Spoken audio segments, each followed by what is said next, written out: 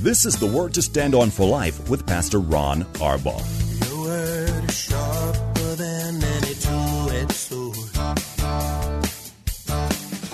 and it cuts deep into my heart. The Word to Stand On for Life is a radio ministry of Calvary Chapel in San Antonio.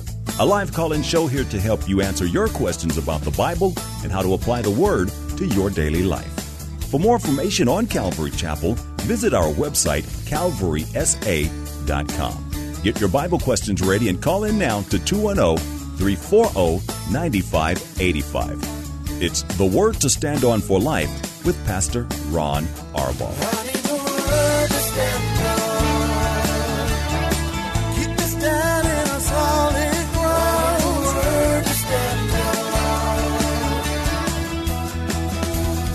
Welcome to the program, the Tuesday show. Hey, and since it's Tuesday, we don't have any announcements, so we can get right to the questions you've sent in or your phone calls. I'm Pastor Ron Arbaugh from Calvary Chapel in San Antonio, Texas, and this is the Word to Stand On for Life, a program dedicated to taking your phone calls and answering your Bible questions about stuff going on in your life, stuff going on in this crazy nation that we're living in. Whatever's on your heart or mind, all you have to do is pick up the phone and dial 210-340-9585. That's 340-9585. If you're outside the local San Antonio area, you can call toll-free by dialing 877-630-KSLR. That's 630-5757. You can email questions by emailing questions at calvarysa.com, or you can use our free Calvary Chapel of San Antonio mobile app. Remember, if you're driving in your car, the safest way to call is to use the free KSLR mobile app. Banner at the top of the screen will come up, says call now. Hit that. You'll be connected directly to our studio producer, and everything else then can be hands-free, and you will be safe. Our main number, one more time, is 340-9585. Let me go right to the questions. First one is from Reuben. I don't think it's our Reuben because he usually just calls, but this is another Reuben. Pastor Ron, what is the sin unto death? Reuben, it's hard to explain. The sin unto death is a sin that a Christian would commit that could be so bad that God judges him with physical death. He's not going to be judged eternally, but he would be judged physically. In our Bibles, in Acts chapter 5, we have an example of this, Ananias and Sapphira. If you accept that they were Christians, and I've always sort of vacillated between whether they're believers or unbelievers, my tendency is to believe they were real believers, but their heart wasn't right. And they sinned unto death. God killed them for hypocrisy being entered into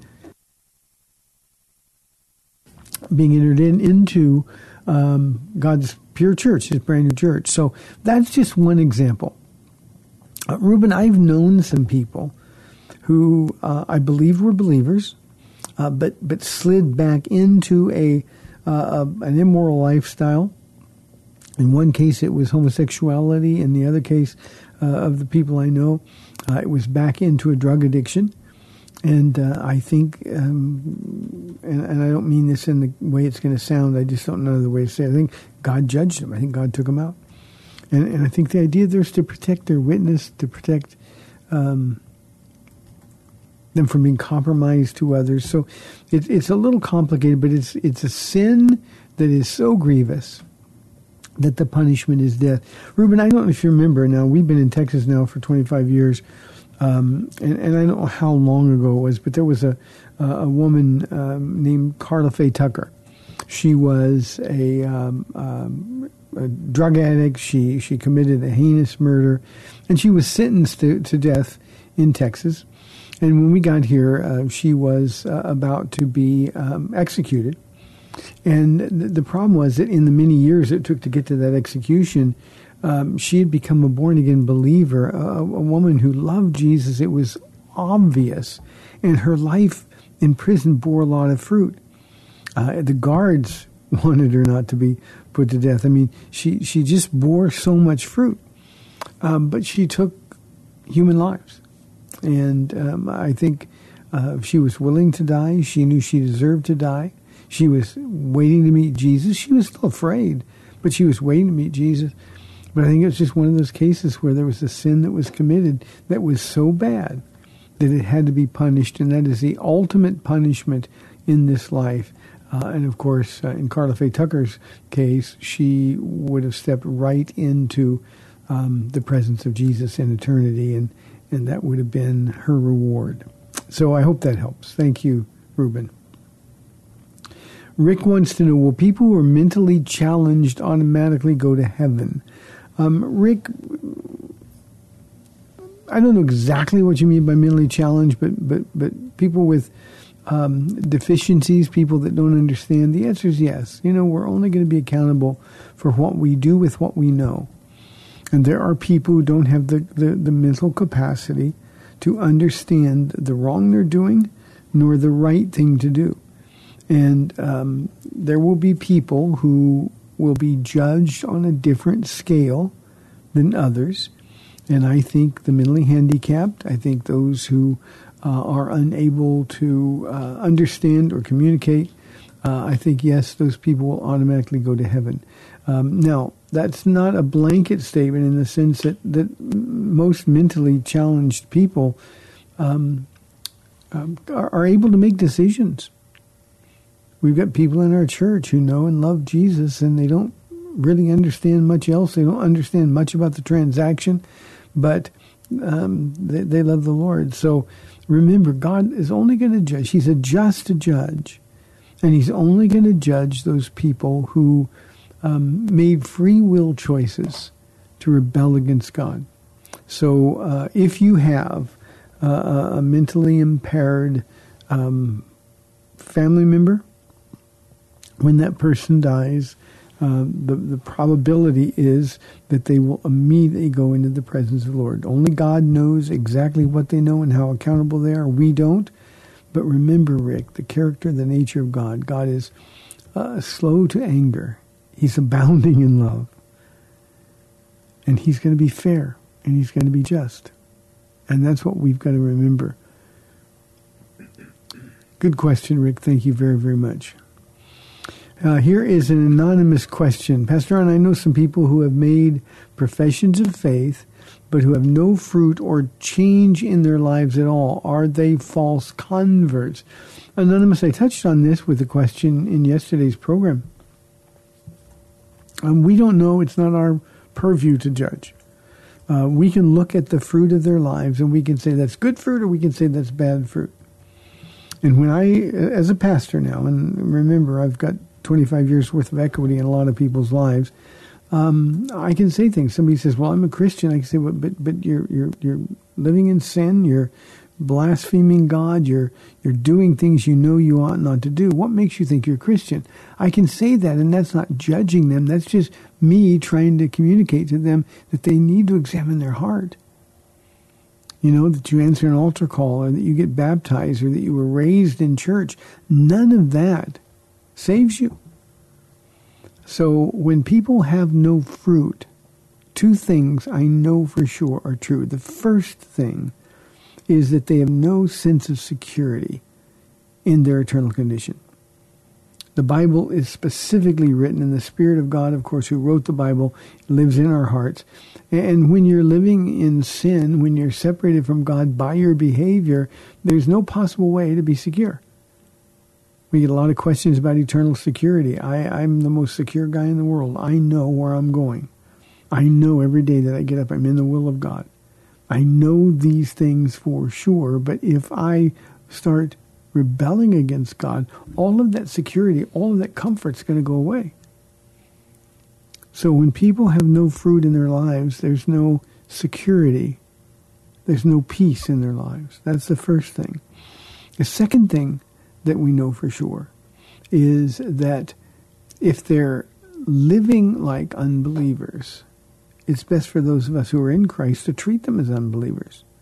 We don't want to provide any comfort for them in their sin. People will still come to church, and it's sort of a panacea. They'll come to church, and they'll sing the songs. They'll maybe get a goosebump or two, And I think, okay, God's still with me.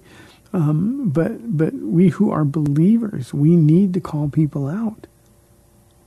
You say you're a believer, but this is the way you talk. You say you're a believer, this is the way you treat your wife, or this is the way you treat your husband. You say you're a believer, but, and you can fill in the blank. And we can't give them any false sense of security. At the same time, I'll sum it up, Anonymous, with this. We cannot say for sure they're false converts. Do not judge. That's what Jesus meant when he told us not to judge. He said if you judge, you might be judged yourself. I talked yesterday on the program with regard to a similar question about the wheat and the tares. The wheat and the tares look exactly the same to the human eye. And if we start tearing out what we think are tares, Jesus said himself that you're going to tear out some real kernels of wheat as well. And if you're insisting on judging, you're going to make some false judgments. So what we do is we simply leave that to God. We pray for those people. One of the things that's hard for us, Anonymous, is really committing people like this to prayer. People that have made professions of faith. Jesus takes it so seriously. And people that make professions of faith, God is going to chase them to the end. We know that. And we have a tendency, instead of praying for them, anticipating that moment when they stand before Jesus to be judged either for their salvation or for the works that they committed. And again, only God knows that. It's going to be a terrible time. And we need to really pray. We get angry with people. We get frustrated or impatient with people like this. But what we need to do instead is really pray for them. And then when we have the opportunity, witness to them. I love witnessing to people who are producing bad fruit. I'll tell them about Jesus. I know all that. I know all that. Yeah, but what are you going to do with Jesus? He offered to forgive your sins. I'm a Christian, and I like to be able then to say, well, how would I know that? More importantly, how do you know that? If this is the way you're living, and Jesus said people who live like this, he said it through the Apostle Paul, people who live like this will not inherit the kingdom of God. How do you know that? What makes you think that you're going to go to heaven? And at least that gives them something to think about, and the Holy Spirit will keep sort of knocking on the door of their heart. So pray for them and share with them. But don't get angry and don't get frustrated. Sometimes when our hearts hurt, it's easy to cross that line into anger and frustration, isn't it? Good question. Hey, the phones are quiet. They've been quiet yesterday and today, and they were a little quiet Friday, so we love your calls, 340-9585, or toll-free 877-630-KSLR. Patrick says, what will Jesus look like when he returns in judgment? Patrick, one of my favorite things to do is to imagine what Jesus looks like. Now, we've got some help in the Bible. Revelation chapter 1 and Revelation chapter 19, we're given the description of our holy God. And Jesus, we're told, his face will be shining like the sun in all of its brilliance. His eyes will be like fire. That's the fire of holy judgment. His hair will be white like wool. That's a picture of holiness and righteousness. He'll have a golden sash around his chest. That's a statement of deity. He will speak to us with a voice that sounds like many rushing waters. So that's what he's going to look like physically. And I can't wait for that moment when I get to see him. I'm hesitating because I get lost thinking about that. But Patrick, when he comes in judgment, Revelation 19 says he's also going to be coming wearing a white robe, and on his robe and on his thigh is going to be written King of Kings and Lord of Lords. His robe will be dipped in the blood of those who rebel against him. That means that white robe will be soiled by the blood of his enemies. And that's what judgment is. It's God judging a Christ-rejecting world. And Jesus is going to do that when he comes. The Bible says he's going to be coming on a white horse. I don't think it's a literal horse, Patrick. I think it's a metaphor. Horses were what kings rode in times of war. That's why we use the old phrase war horse. You remember when Jesus came the first time into Jerusalem during the triumphal entry, he was riding a beast of peacetime, a donkey, a foal. But he's going to be riding this horse again. I think it's a metaphor, not a literal horse. And he's going to destroy his enemies with a word. And that event is going to usher in the 1,000-year reign of Christ on earth when everything returns. So that's what he's going to look like. And, Patrick will be just like him. We won't have robes dipped in blood, but we'll have resurrected bodies just like he has. Good question. Thanks very, very much. Here is a question from Nacho from our email inbox. Other than Luke, is there any other Gentile to have written a book of the Bible? Is there a significance to Luke as a Gentile in writing his? Nacho, he's the only Gentile other than... Now, remember that Nebuchadnezzar wrote a chapter 4. There are a few chapters in Daniel, 2.5 chapters, I think, in Daniel that are written by Gentiles. But generally speaking, Luke is the only Gentile to have written a book of the Bible. Ruth did not write her book. The book is about her. She, of course, was a Gentile, a Moabitess. But in the rest of the Bible, they're either Jews or Christians, God's servants, who are writing the Bible that we read.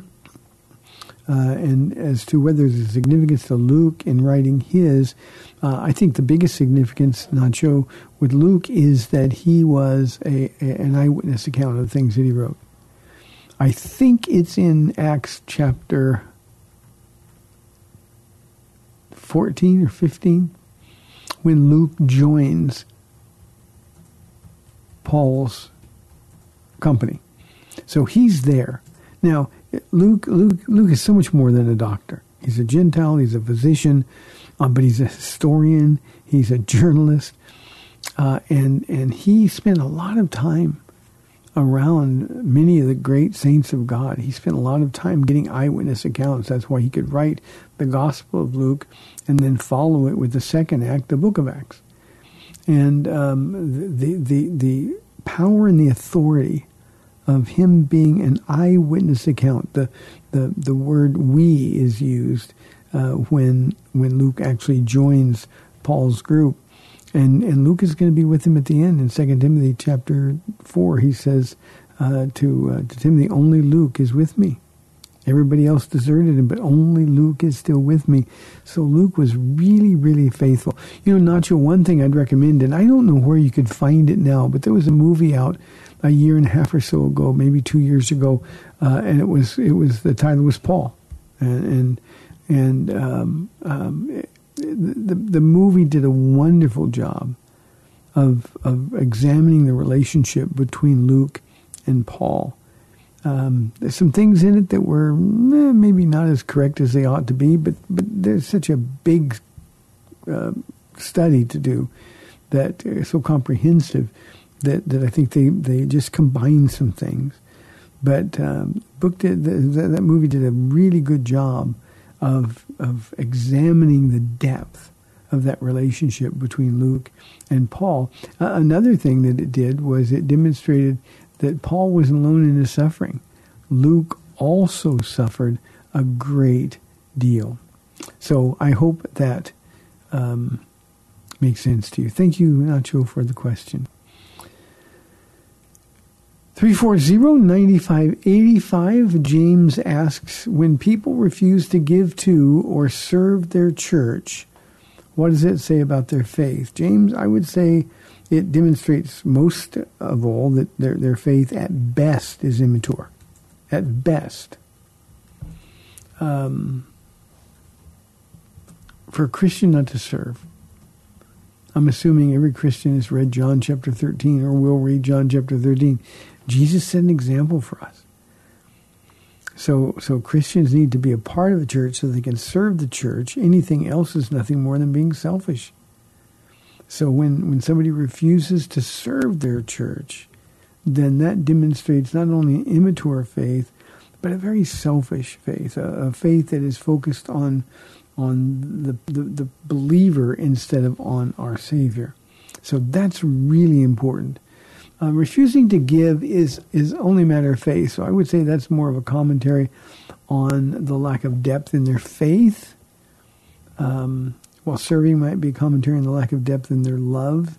Refusing to give is a commentary on their lack of faith. Until we understand that everything that we have belongs to God, everything that we ever will have belongs to God, we really don't understand what He's done for us. And people usually get frustrated with me, James, when I put it that way. But, when you understand that God gave everything for you, how much should we give to Him? I mean, why should we give short of everything? And that's what Romans 12 says. Offer your bodies as living sacrifices. And that's the totality of who you are.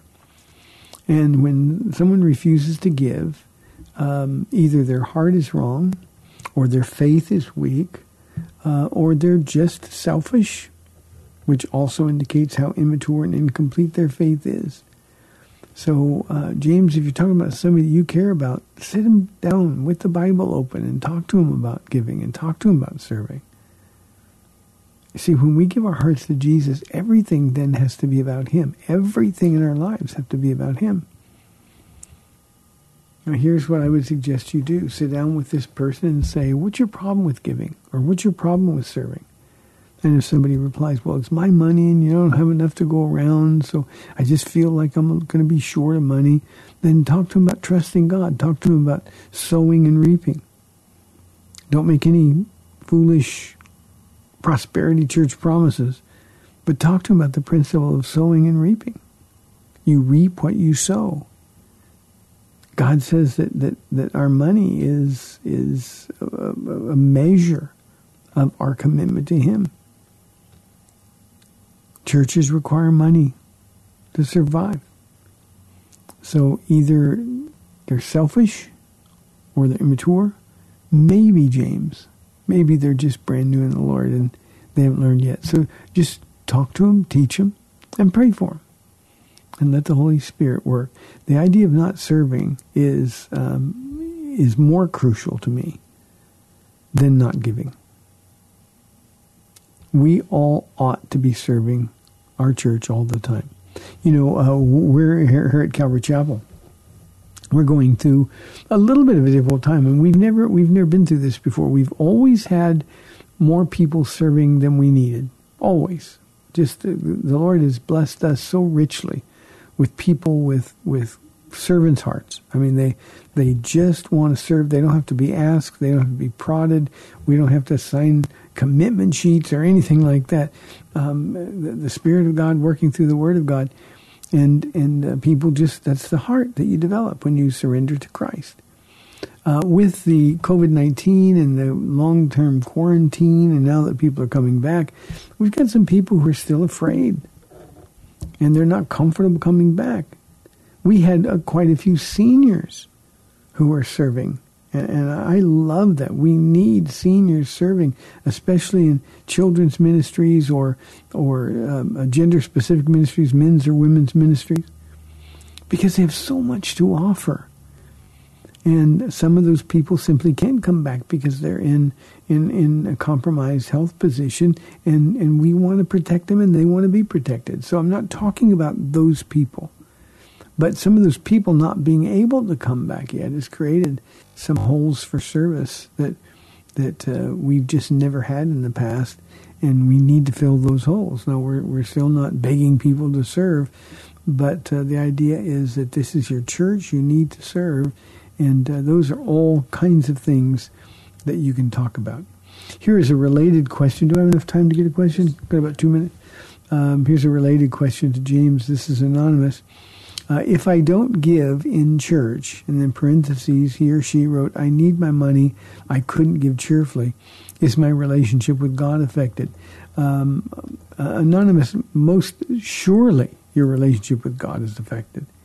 If you think you need your money, so you couldn't give it cheerfully, then you don't understand. Without faith, it's impossible to please God.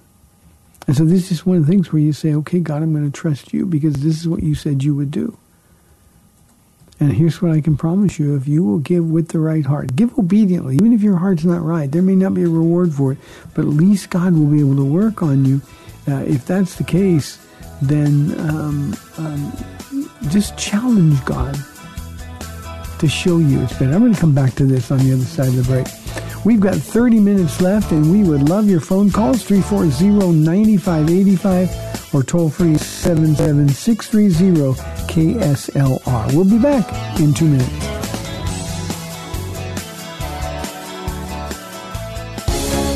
Got a question for Pastor Ron and the Word to Stand On for Life? You can send it to him via email at pastorronksLR@gmail.com. That's pastorronksLR@gmail.com.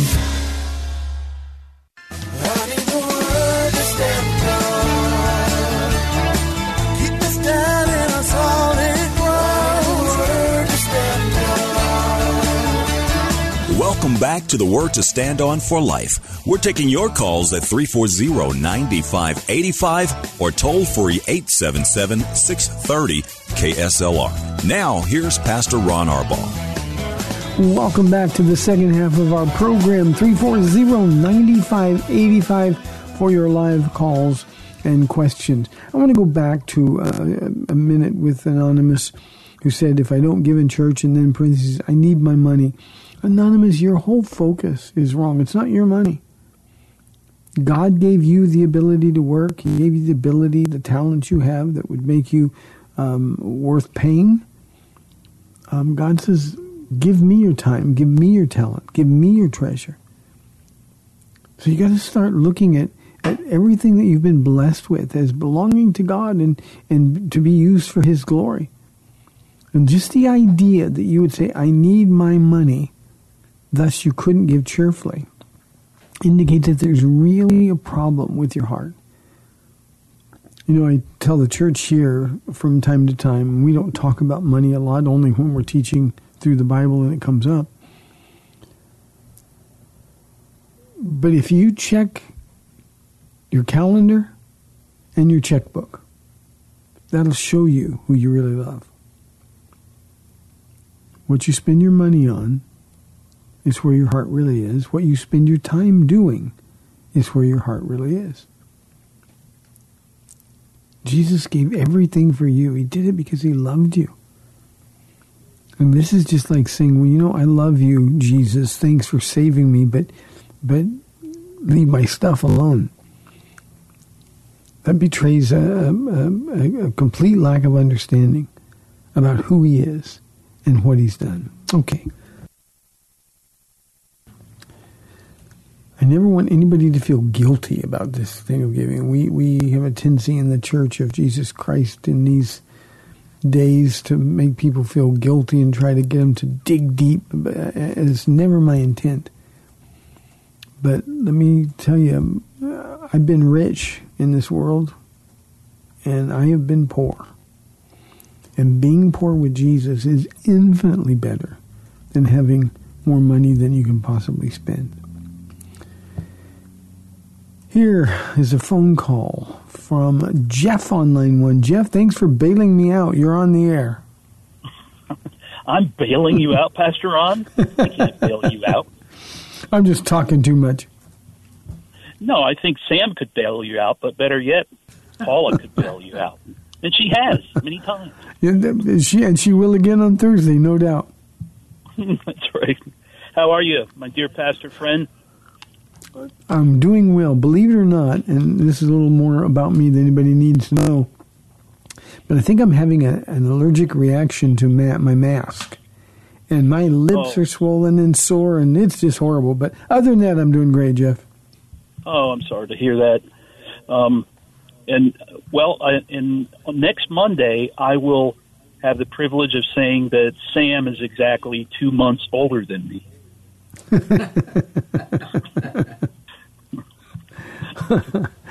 Set your sights higher. That's right.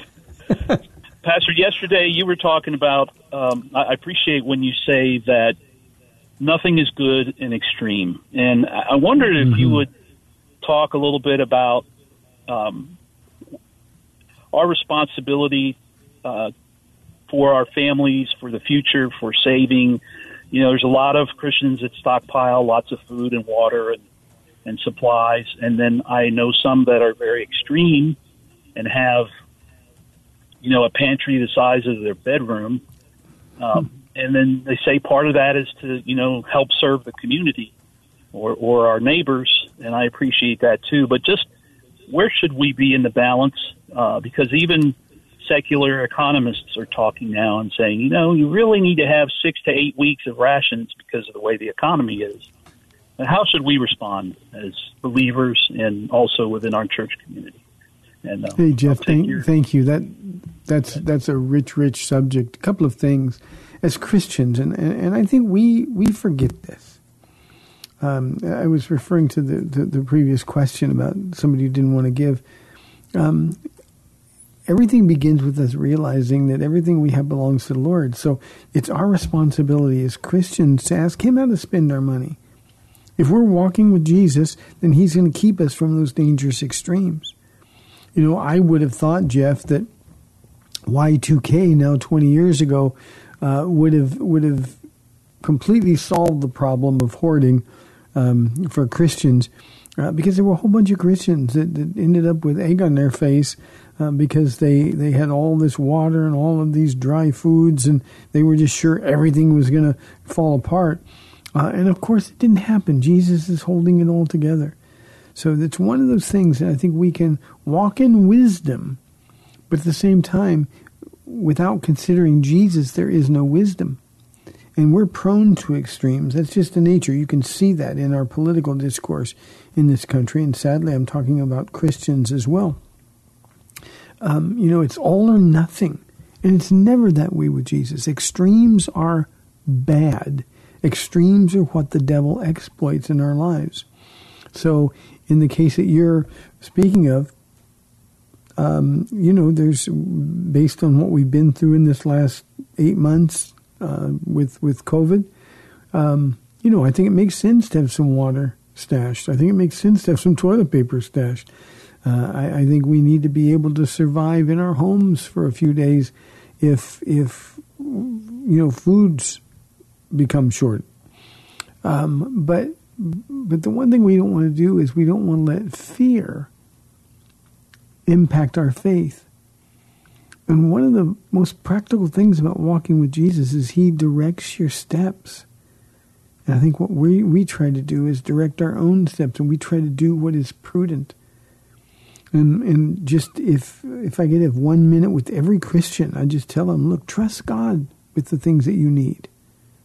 Don't try to figure out on your own what to do or how to do it. Trust God with your need. Jesus said to His disciples, He said, you know, I've been with you, I've protected you. You didn't have a sword, you didn't have a bag, meaning money. But now I'm going away, so get a bag and buy a sword. Jesus prepared them for the tough times that were coming along. And likewise, Jeff, He will do the same thing for us if we just give Him the opportunity. The moment we start making our own plans, I think the Lord sort of snickers in heaven and changes things up. I just don't see any value. We're to live for the day. We're to plan for the future. We want to leave our wives. We want to leave our wives in a good position financially. If we leave, that's why the value of life insurance and having a savings, having a will that has been executed.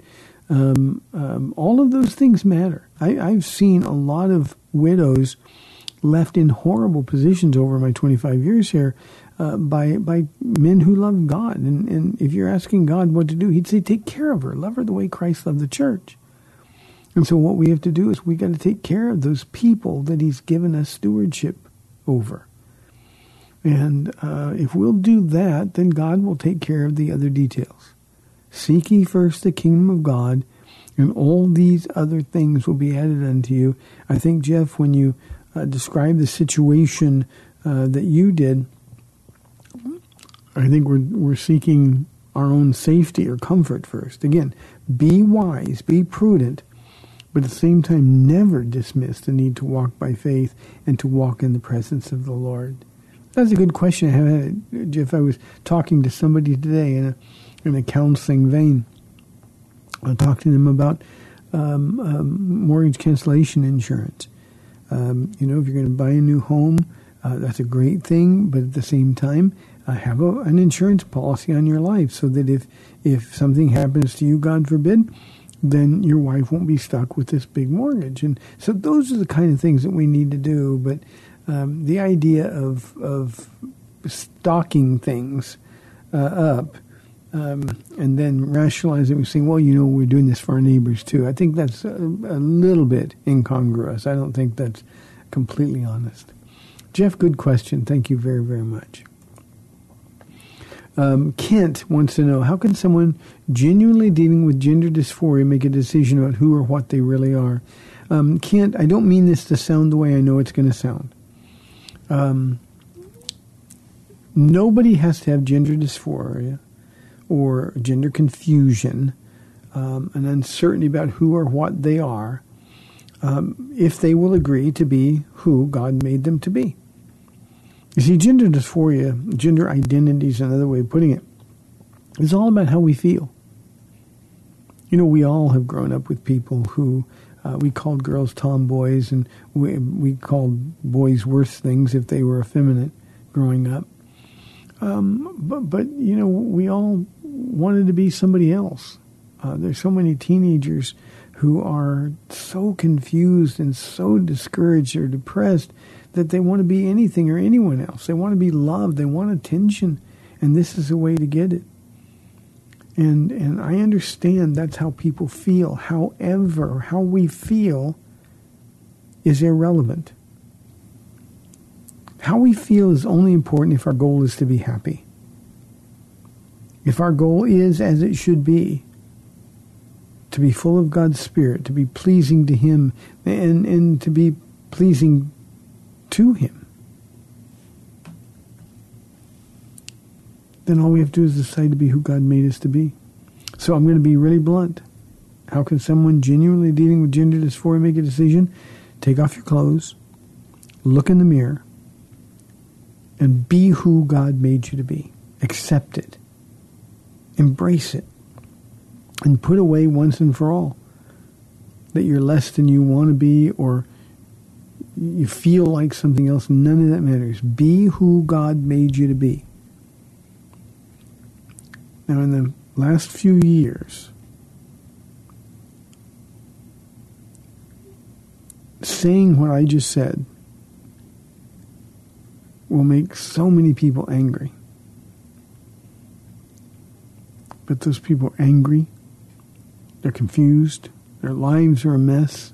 They're emotionally and physically unstable. And what we want to do is provide the stability and the peace of God. And the way you do that is to accept who God made you to be. Our feelings don't make us who we really are. Who we really are, what gender we identify with, needs to be conformed to whom God made us at birth. It's that simple. And that eliminates all confusion. Nothing else will ever eliminate the confusion. That's the only thing, Kent. So I hope that makes sense and hope you're not angry with me, but that's just telling the truth in love. Fred says, who are some of your current role models in pastoral ministry? Fred, I have a lot. Tony Evans is a man who's blessed me abundantly. I don't know Tony at all, but Tony lost his wife of I think 49 years or something this year. And from a distance, I watch the people that I listen to. I watch to see how they put their faith in action. And Tony has been a model of godly consistency, He's been honest and open with his grieving. At the same time, he's never taken a step backwards. He keeps doing what he was called by God to do. He's not thought about quitting. I'm sure the enemy has brought it up at times, but he is resolved that he's going to, as long as he's here, walk in the calling that God has given his life. And I so admire that. I admire people who practice what they preach. You know, when somebody loses a family member, especially a spouse, a long-term marriage, I don't know what I would do without Paula, but I know this. I wouldn't fall apart. Jesus would hold me up. Likewise, Paula wouldn't fall apart if something happened to me. Tony Evans has just been a model of godly consistency. I happen to think he is a great preacher. He's so different than I am. He actually has a personality.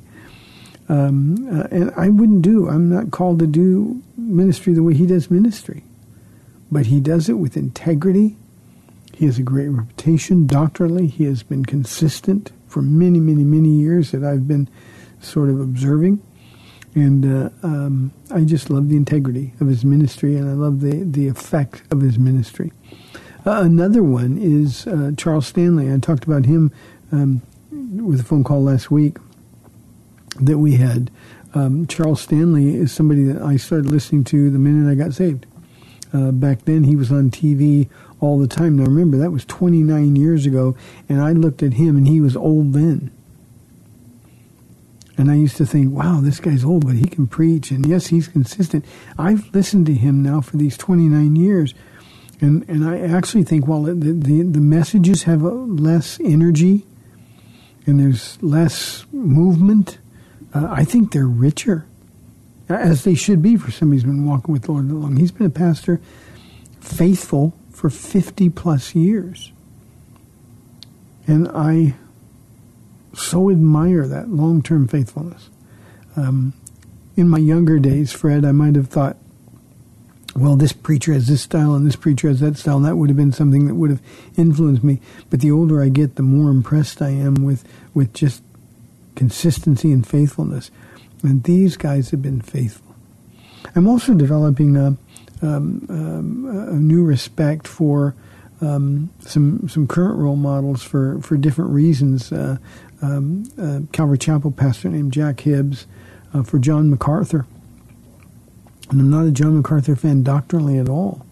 But I'm watching these men risk a lot to take a stand for doing what's right, to minister to their people, to open their churches. They're both of them in California, and they're the objects of persecution, and the government has put a bullseye on their back, and they're trying to run them out. And they just can't. These guys have taken a stand. We're not closing. They can tell us do whatever they want, but the Bible says, our Constitution gives us this right. So I'm developing a great respect for them. I can only hope that I would be that faithful, Fred, if I was being persecuted, but I don't know if that's the case. Again, I hope it is. But here's guys who are putting their money where their mouth is. I mean, they're really, really taking a stand. And I've got a lot of guys, Gail Irwin that I talked about, who is just one of the nicest men who's ever lived, and as he's getting older, it's hard to watch sometimes, but just the integrity of his ministry has been second to none. So those are the kind of people that are my current role models, Fred. I like preaching styles. I like Adrian Rogers. He's with Jesus, of course. But mostly I'm focused on those who are being faithful with what God has given them to do. And I want to finish well, and everybody in this audience, Fred, including you, if you ever want to pray for Pastor Ron, the way you can pray is that I will finish better than I started. Thank you for the question. I like thinking about that. 340-9585 or toll-free 877-630-KSLR. This is a question from Jonathan. He says the Bible seems very clear about divorce being forbidden to Christians. Why is there so much divorce inside the church, and why do pastors like you permit it? Well, Jonathan, I don't recall anybody ever coming to me and asking me for my blessing to divorce. So I don't have the authority to make decisions for people. You're right. The Bible is very clear. Divorce is something God hates, something that, except in the case of adultery or physical abuse or abandonment, it is forbidden. And yet Christians do it. And the Bible says that Jesus said that Moses permitted a certificate of divorce because their hearts were hard. And the reason Christians are divorcing, Jonathan, is because their hearts are hard. It's that simple. You know, we'd like to think that I could just tell a Christian, somebody who's truly a believer, that, well, you know, God hates divorce, you can't do it. And they say, oh, okay. But people don't want to suffer. They don't want to be unhappy. And they get to the end of their rope and they start walking in the flesh instead of according to the Spirit. And when that happens, they're going to get divorced because we've just made it too easy. But believe me, I don't know any pastor that permits it or blesses it. And I think that part of your question is just a little bit judgmental. It seems maybe you've had somebody divorce you, or you might be in that now, and you're wanting pastors to suddenly stop it. Let me ask you a question, Jonathan, and apply this as it works for you or it doesn't work. The Bible also says that husbands should love their wives the way Christ loved the church, giving themselves up for her. The Bible says that we're to be kind. It's a fruit of the Spirit. We tell Christians all the time to do those things, and yet they don't. And men are often the culprits. Why would she divorce me? God hates divorce. God hates you being a jerk for the last 15, 20 years too. But that didn't change you. So this is one of those things where you need to get the perspective of the Holy Spirit on this issue. Look in your own heart. Don't look at the heart of other people. And this question is very much an indictment against people that you view as falling short. When if this is a personal situation for you, Jonathan, ask the Lord why you are in that position. Leave God to deal with the people that He loves. Hard hearts, that's always the reason. Okay, 4 minutes left in this program today. Here's an anonymous question. Is it okay for believers to use birth control in a marriage? Of course it is. I know the position in the past anyway. I don't know about currently. I haven't looked it up. The Catholic Church said that was a sin. It's not. If you want to use birth control, the Bible is silent on this. This is a matter of conscience. Romans 14:23 says that anything not of faith is sin. So of course it's okay for you to use birth control in a marriage. The only caution, and this is something that very few people truly understand. The caution is a husband and wife using birth control need to be sure that that's okay with God for their personal circumstance.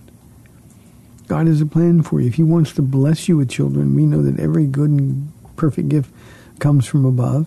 If God wants to bless you with a kid, are you willing to be blessed? What's your motive for wanting to use birth control? Is it well, we want time together, we want to do things and have children later. Maybe you don't want to have children at all. So here's what you do. You seek the Lord. God, what do you want? Remember, as believers, we have no right to our own opinions. So here's what we do. We simply say, Jesus, what's your plan for me? Is birth control okay? And I promise you the Holy Spirit will give you an answer. You read your Bible. You trust the Lord. You listen to the Spirit of God. And He'll give you an answer. And if His answer is yes, birth control is okay, then you can use it without any guilt at all. But what if he says, I want to shoot with the child now? Can I just share this? And I'll close today with this. Paula and she was pregnant when we got married.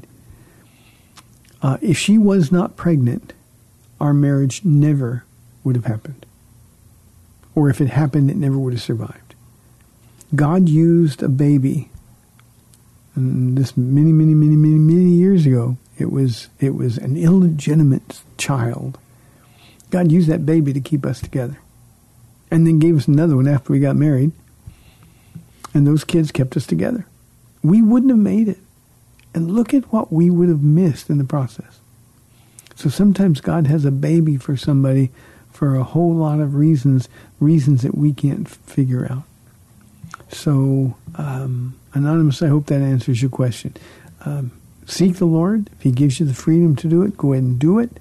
In the meantime, you and your wife seek the Lord for his plan for your life. Good question.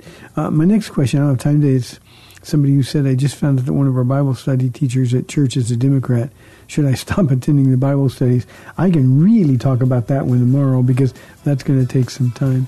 Hey, thanks for tuning in. You've been listening to The Word to Stand On for Life. I'm Pastor Ron Arbaugh from Calvary Chapel in San Antonio, Texas, and I am delighted to be able to come to you every day on AM 630 The Word at 4 o'clock. Lord willing, I'll be back tomorrow at 4. We will see you then. Bye-bye.